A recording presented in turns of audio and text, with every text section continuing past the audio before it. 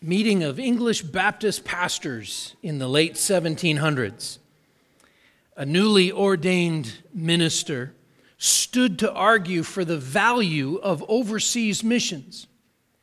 And in the middle of his speech, he was interrupted by an older pastor who said, "Young man, sit down. You are an enthusiast. When God pleases to convert the heathen, He'll do it without consulting you or me." On May 12th, 1792, that young pastor, whose name was William Carey, published a pamphlet titled, and this is typical of the late 1700s, "An Inquiry into the Obligation of Christians to Use Means for the Conversion of Heathens, in which the religious state of the different nations of the world, the success of former undertakings, and the practicality of the further undertakings are considered." It's a good title for a pamphlet. Well, prior to William Carey, missions, as we think of it today, really didn't exist. So during the age of the exploration, lands would be conquered and claimed for a king and for God, for the king of whichever country was doing the claiming. Sometimes priests and monks would be sent in to establish mission outposts and convert the natives to Roman Catholicism. This happened largely in South and Central America and then worked its way into the American Southwest. But in the Protestant world, which by Carey's day, the late 1700s, the Protestant world was about 250 years old following the Reformation, much of the spread of the gospel was accomplished in more informal ways as opposed to through a concerted missionary effort. In other words, ideas spread naturally as people talked, as preachers preached, as books were published and read. And of course, we remember the rise of persecution, which forced Christian pilgrims to seek new lands in order to safely live as Christians. This naturally spread the gospel to the ends of the earth, even to North America. By the mid to late 1700s, the Protestant world was finally free and in many ways had become very complacent about the spread of the gospel, about missions. But God laid a burden on William Carey's heart specifically for missions, and that burden was often not well received. And so he wrote An Inquiry into the Obligation of Christians, and this work he concluded that the Scriptures taught that Jesus' Great Commission applied to all Christians of all times. He exhorted, he rebuked fellow believers for ignoring the Great Commission. In fact, he said this, he said, "Multitudes sit at ease and give themselves no concern about the far greater part of their fellow sinners, who to this day are lost in ignorance and idolatry. We must not be contented, however, with praying without exerting ourselves, but in the use of means for the obtaining of those things we pray for." See, Carey believed that it was not enough that Christians and churches pray for the conversion of sinners, but they must also be prepared to go and make disciples. Someone wrote the following summary of William Carey's work. He said this, "In it, he," that is Carey, argued that Christ's Great Commission in Matthew 28, 19 and 20 was not just to the apostles, but to Christians of all periods. It proved to be a kind of a charter of modern Protestant missionary movement. Carey showed that if Christians want to claim the comforts and promises of the New Testament, they must also accept the commands and instructions given there. Soon after the publication of that pamphlet, he delivered a famous sermon in which he admonished Christian leaders to, quote, "expect great things from God and attempt great things for God." Maybe you've heard that before. Well, soon after that, he and a group of pastors, other pastors, formed a missionary society originally called the Particular Baptist Society for the Propagation of the Gospel Amongst the Heathen. That would not be a name anyone would choose today. Most of its life, it's been known as the Baptist Missionary Society, and it still exists today. In the next year, a year after this was formed, Carey and his family, which included 3 boys, and his wife was expecting their 4th child, and a man named John Thomas, a former surgeon, they were on a ship bound for India as the Society's first missionaries. Carey's pamphlet outlined those Christian obligations to missions, as well as his own missionary endeavors, the life that he lived. It caused many Protestant Christians to rethink God's call and his command to go and make disciples of all nations. And it has become sort of a manifesto for Protestants and for evangelical Christians since that time, since the late 1700s. And as a result, William Carey is known today as the father of modern missions. His greatest legacy was in the worldwide missionary movement that developed throughout the 19th century that he inspired. He inspired missionaries like Adoniram Judson, Hudson Taylor, David Livingstone, among thousands of others who were impressed not only by his example, but by that slogan, expect great things from God, attempt great things for God.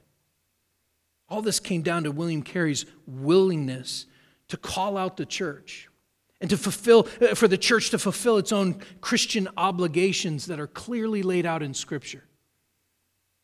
So we've been talking a lot in this series as we've been working through Paul's letter to Titus, the epistle to Titus. We've been talking a lot about the Great Commission. But the Great Commission to go and make disciples of all nations, it's not the only obligation for Christians to obey in Scripture. In fact, the phrase, teaching them to observe all that I have commanded, is a part of our responsibility. Not only the teaching, but also the observing or obeying Jesus' commands. So let's read this together. Titus chapter 2. I'm going to read verses 11 down through chapter 3, verse 7. I'm going to read this. We will pray for the help of the Holy Spirit. And then we will be looking specifically at verse 15 of chapter 2 and the first 2 verses of chapter 3 this morning. So, Titus chapter 2, beginning in verse 11.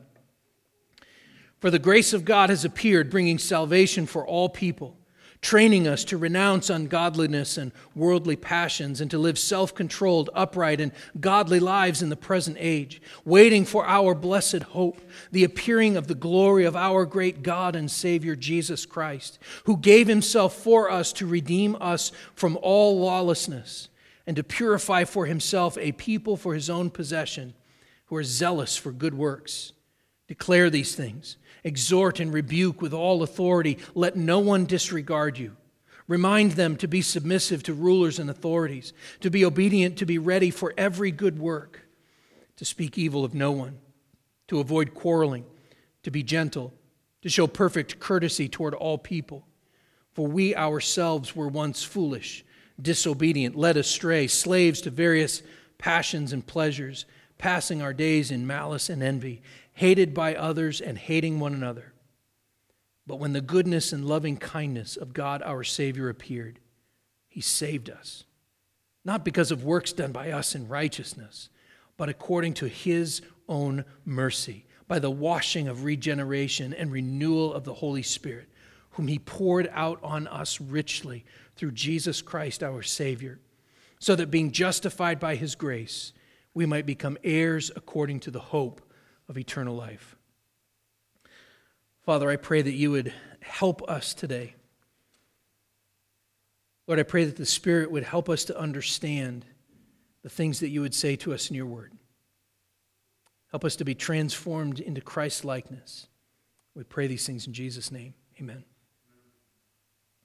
I want you to make note of the fact that that passage, those verses that I just read, it's a gospel sandwich, so to speak. We're going to come back to that idea, okay? Look at those verses and see the sandwich. So Paul has dealt with what the Christian life should look like in the church, within the body of believers who are living in communion with one another. He's been dealing with this throughout the first couple of chapters. He's addressed the church leadership and their character and their responsibilities. He has emphasized the importance of sound teaching, truthful proclaiming of God's word. He's emphasized discipleship as being the faith passed down through generations. He keeps coming back to Titus as the pastor. And he reminds him over and over again of his duty, for example, to model good works, to model integrity and dignity, and of the importance of adorning the doctrine of God, our Savior. And in the midst of all of this, one of the themes that is God's grace, that God's grace has and continues to change us. One of the themes is that God's grace has changed us and continues to change us, continues to train us to live in a Christ-like manner while we wait for our blessed hope, the appearing of our glorious God and Savior, Jesus Christ, the one who saved us, the one who purified us, the one who made us his own. And so now at this point, Paul once again circles back to Titus. And he circles back to Titus's responsibilities. And as he does, he issues actually several reminders that we will be looking at over the next couple of weeks. So let me map this out for you briefly. This morning, we're going to be looking at 3 reminders that could fall under the umbrella of our Christian obligations. Those areas that we as blood-bought children of God have responsibility and obligation.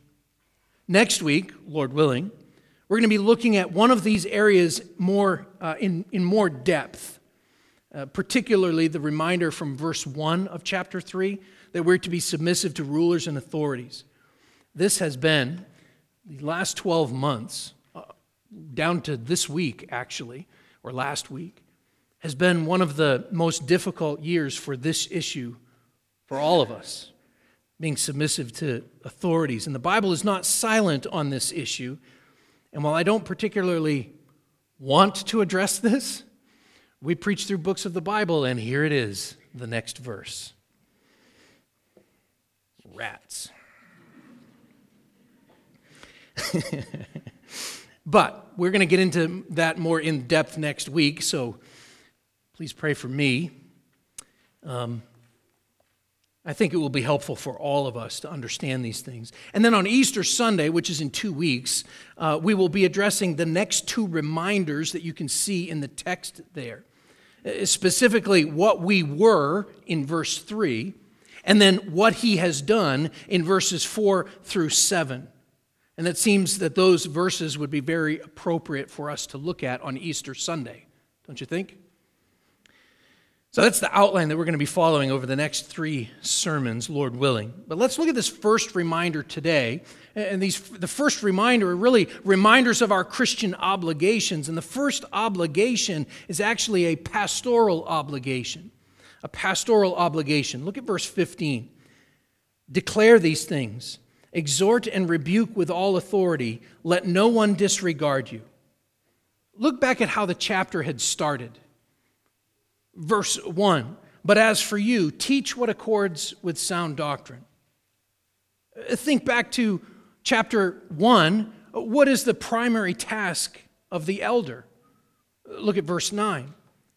He must hold firm to the trustworthy word as taught, so that he may be able to give instruction in sound doctrine, and also to rebuke those who contradict it. Beloved, your greatest need as a Christian is to regularly sit under the preaching of God's word. Not because of the pastor, that should be clear, but because of the work of the Holy Spirit through the word of God in your heart, in your mind, and in your soul. This is your greatest need. And I commend those of you who make this your regular habit.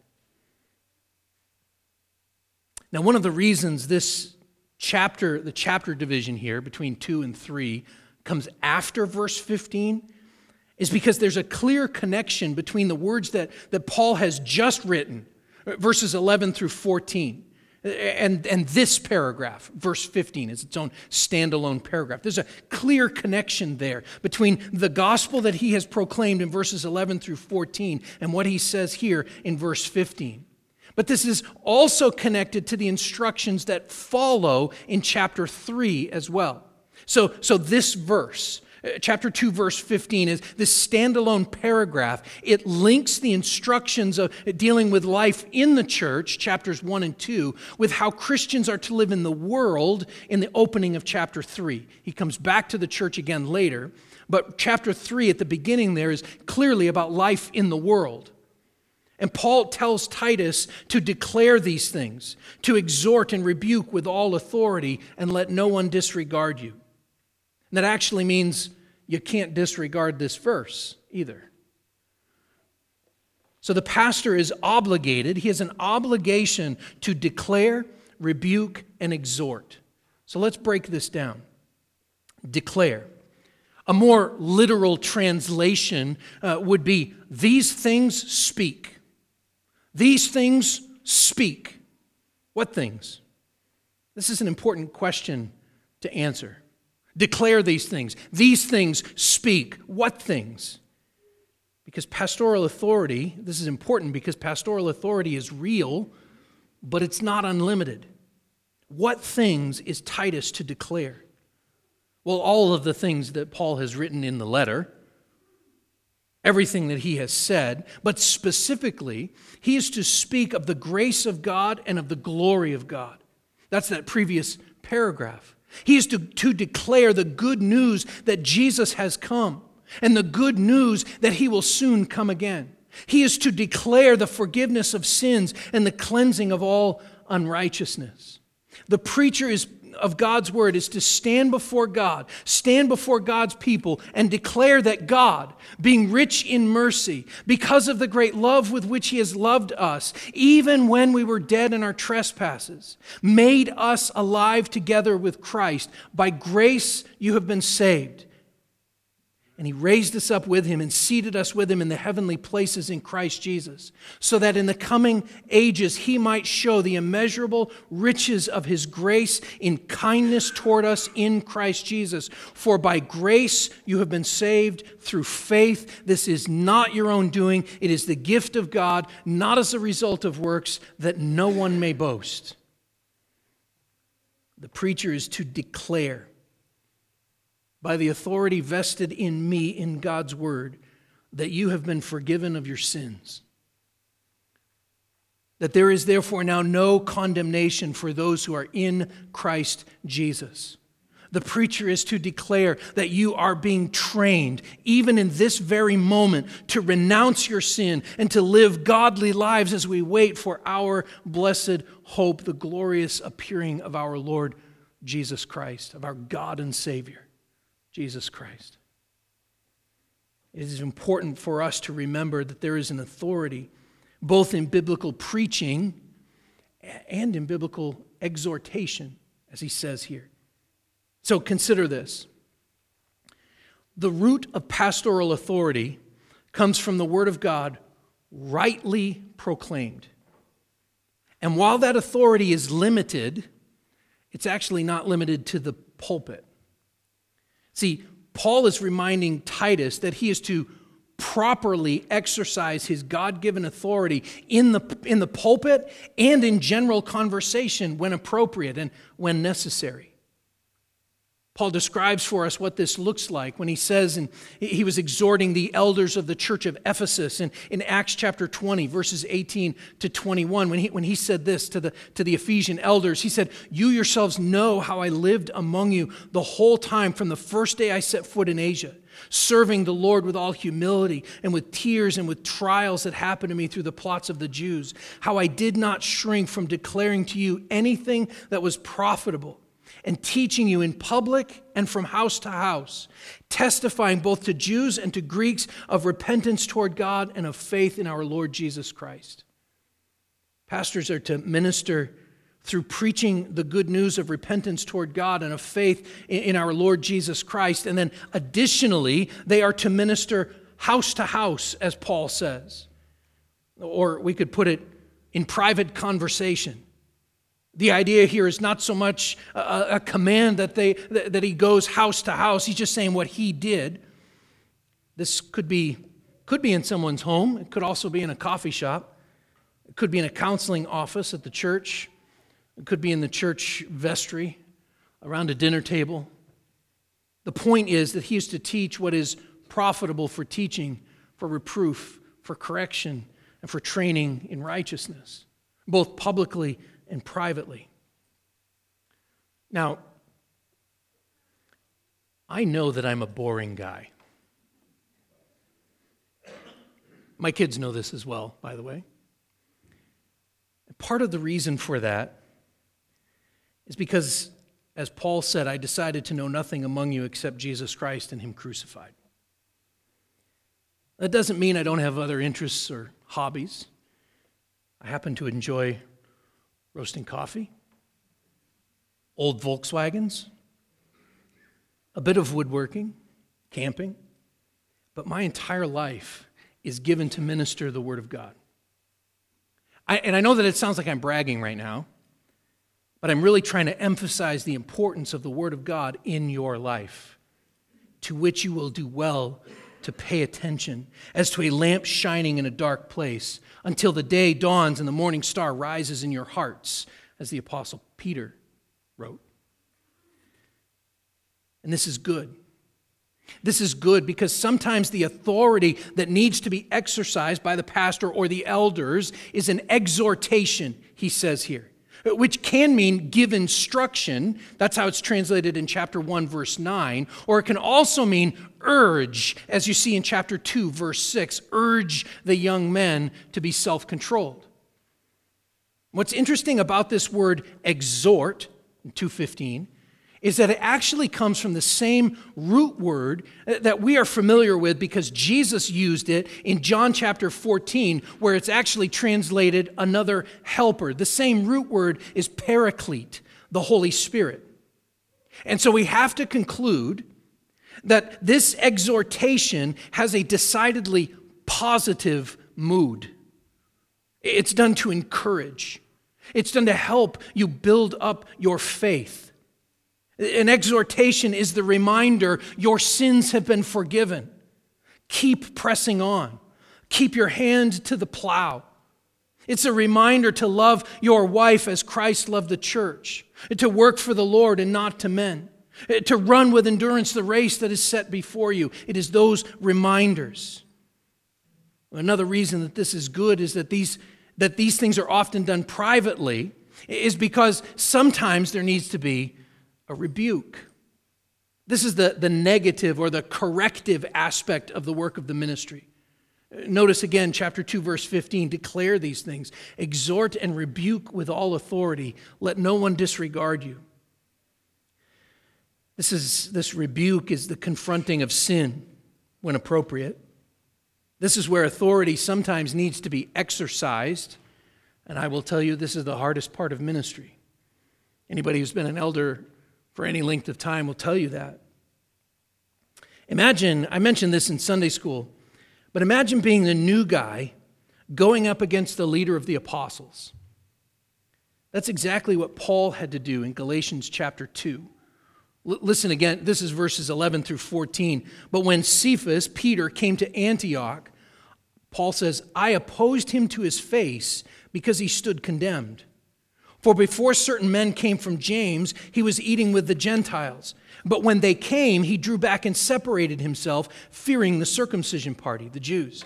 And the rest of the Jews acted hypocritically along with him, so that even Barnabas was led astray by their hypocrisy.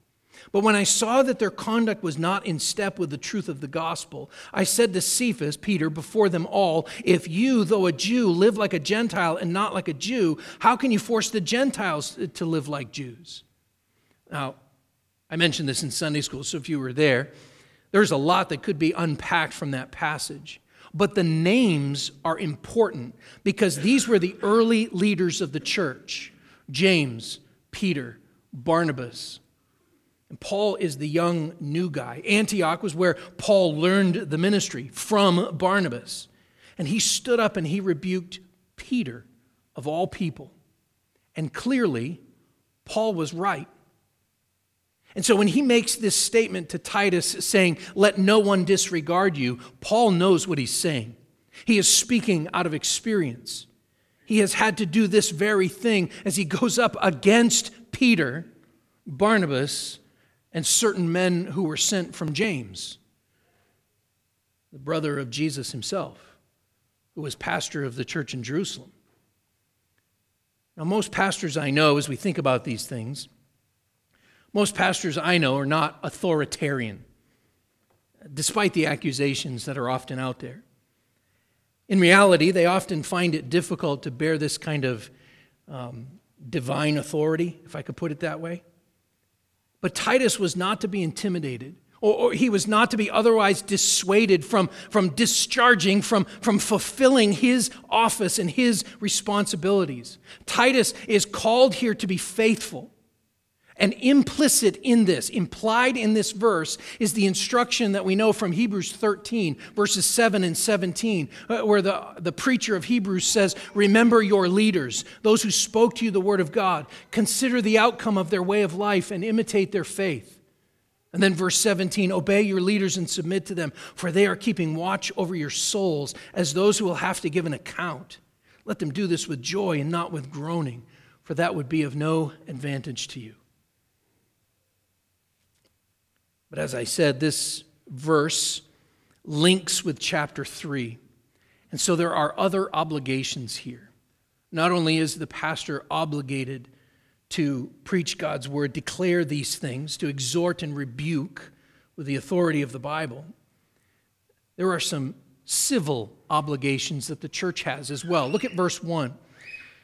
Remind them to be submissive to rulers and authorities, to be obedient, to be ready for every good work. Paul is never surprised to find worldly powers who are opposed to God and to his truth. Mankind is in rebellion to God, after all. But there are several reasons to render civil obedience. Let me give you just a couple. One reason to obey the government, those authorities that God has put over us, is because the church is actually not a rival to secular authorities. But the church instead works to fulfill Christ's mission. Jesus himself said, for the Son of Man came to seek and save the lost. And he left us the Great Commission, go and make disciples of all nations, baptizing them in the name of the Father, the Son, and the Holy Spirit, teaching them to observe all that I have commanded you. And then the promise, for lo, I am with you to the ends of the earth, or with you always. The church, therefore, must respect civil authorities in their work of governing society while focusing on its own work of caring for souls, of assembling for worship and preaching, declaring these things. Secondly, God has established the civil authorities who serve at his good pleasure. Romans 13, verse 1 says this, let every person be subject to the governing authorities, for there is no authority except from God, and those that exist have been instituted by God. Therefore, honoring them and giving them respect is a way of honoring God. Our default position, hear this carefully, our default position as Christians ought to be one of honor and respect toward government authorities. So far as we are able, we should apply Jesus' teaching in Luke chapter 20, verse 25, render to Caesar the things that are Caesar's and to God the things that are God's. We should apply that teaching. And remember that on that occasion, when Jesus said those words, he was answering a question about paying taxes to an evil regime, a regime that was involved in taxpayer-funded sin of all kinds. But the authority of the civil magistrates only goes so far. And in matters of civil obedience or civil disobedience, Christians are to be seen as model citizens, rendering honor as appropriate, both to Caesar and to God. And Lord willing, we're going to be going a little bit deeper into that next week, because of the year we just had and are still having, I want to come back to this. But this morning, so that's all we're going to say about it for now, but this morning there's one more reminder that I want to point out, and it's a reminder to be good neighbors. These are our neighborly obligations. Look at verse 2. He continues not only to be ready for every good work, but to speak evil of no one, to avoid quarreling, to be gentle, and to show perfect courtesy toward all people. Paul takes the command that we are to love our neighbors as ourselves, and he kind of expands on this by giving a couple of specifics. As Paul sees it, Christians are to act so graciously toward our neighbors that they're glad to have us living on the block, that they're glad to have us in the neighborhood, or that your coworkers are happy to work with you. And this graciousness starts with our speech. He says, speak evil of no one. Now, this phrase does not mean is not critical or never criticizes. Paul, in fact, himself, in this very letter, is critical of false teachers. In just a few verses, he's going to be extremely critical of those Christians who stir up division in the church. Jesus was critical of the Pharisees often, and at times he criticized his own disciples' lack of faith, right? So this is not about criticism. Paul here is talking about slander and gossip. He's talking about seeing the worst in people and talking about it and spreading it around. In fact, the phrase speak evil, it's actually the word blaspheme. That's how strong it is. This kind of speech is out of character for a person who is indwelt with the Holy Spirit. That kind of speaking evil is out of character for someone who is a Christian, for someone who has been transformed by the power of God into Christ-likeness.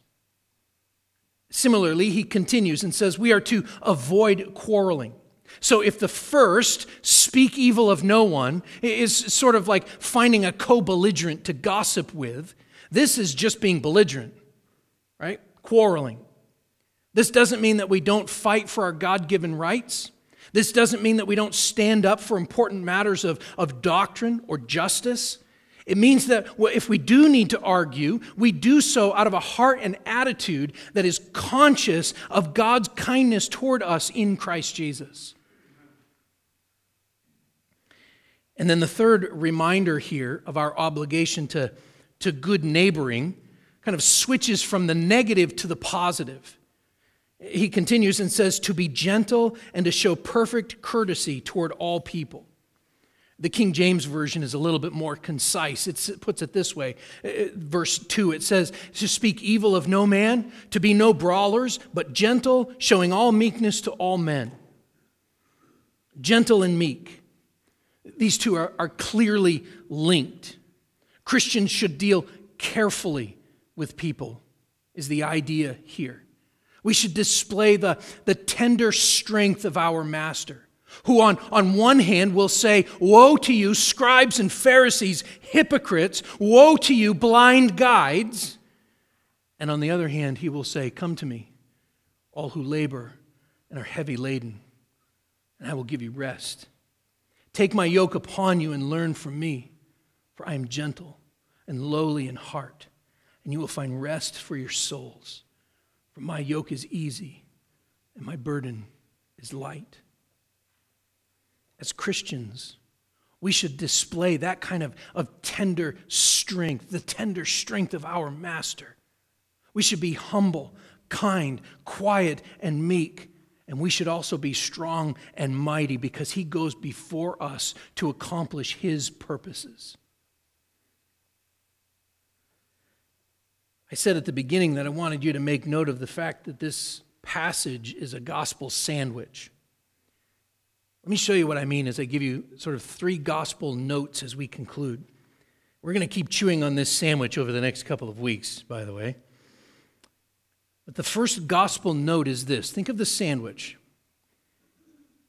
God's grace has appeared and is training us in these things, these obligations.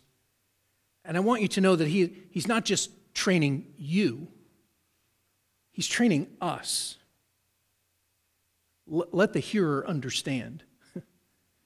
He's training us in these obligations. This is the indicatives before the imperatives. I'm going to make you learn this.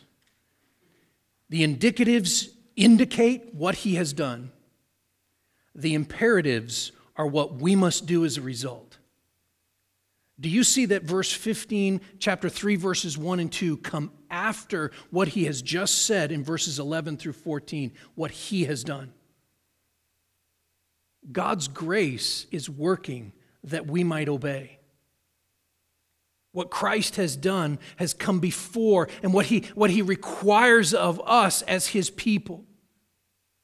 Verse 11 through 14 comes before these obligations. The second gospel note is this: grace brings obligations. And I don't get these two things confused or in the wrong order. But grace brings obligations. Mercy there was great, and grace was free. Pardon there was multiplied to me. There my burdened soul found liberty at Calvary. But he saved us, he says there, to purify for himself a people for his own possession who are zealous for good works. If you're a Christian, you're obligated to serve and obey our master. But this is a joyful obligation because you are now free. You are free. And then the third gospel note here this morning is this: he saved us. This is the sandwich. He saved us. Just listen to verse 4, 5, 6, and 7. But when the goodness and loving kindness of God our Savior appeared, he saved us, not because of works done by us in righteousness, but according to his own mercy, by the washing of regeneration and renewal of the Holy Spirit, whom he poured out on us richly through Jesus Christ our Savior, so that being justified by his grace, we might become heirs according to the hope of eternal life. He saved us. Amen. Pray with me.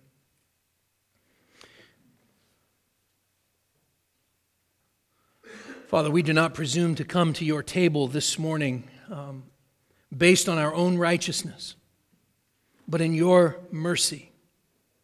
We do not presume to obey you because we are mature Christians or because we are good people, and because we follow the letter of the law, but because you have saved us, and we can joyfully submit to your commands, to your obligations, that you have saved us, set us apart to be zealous for good works.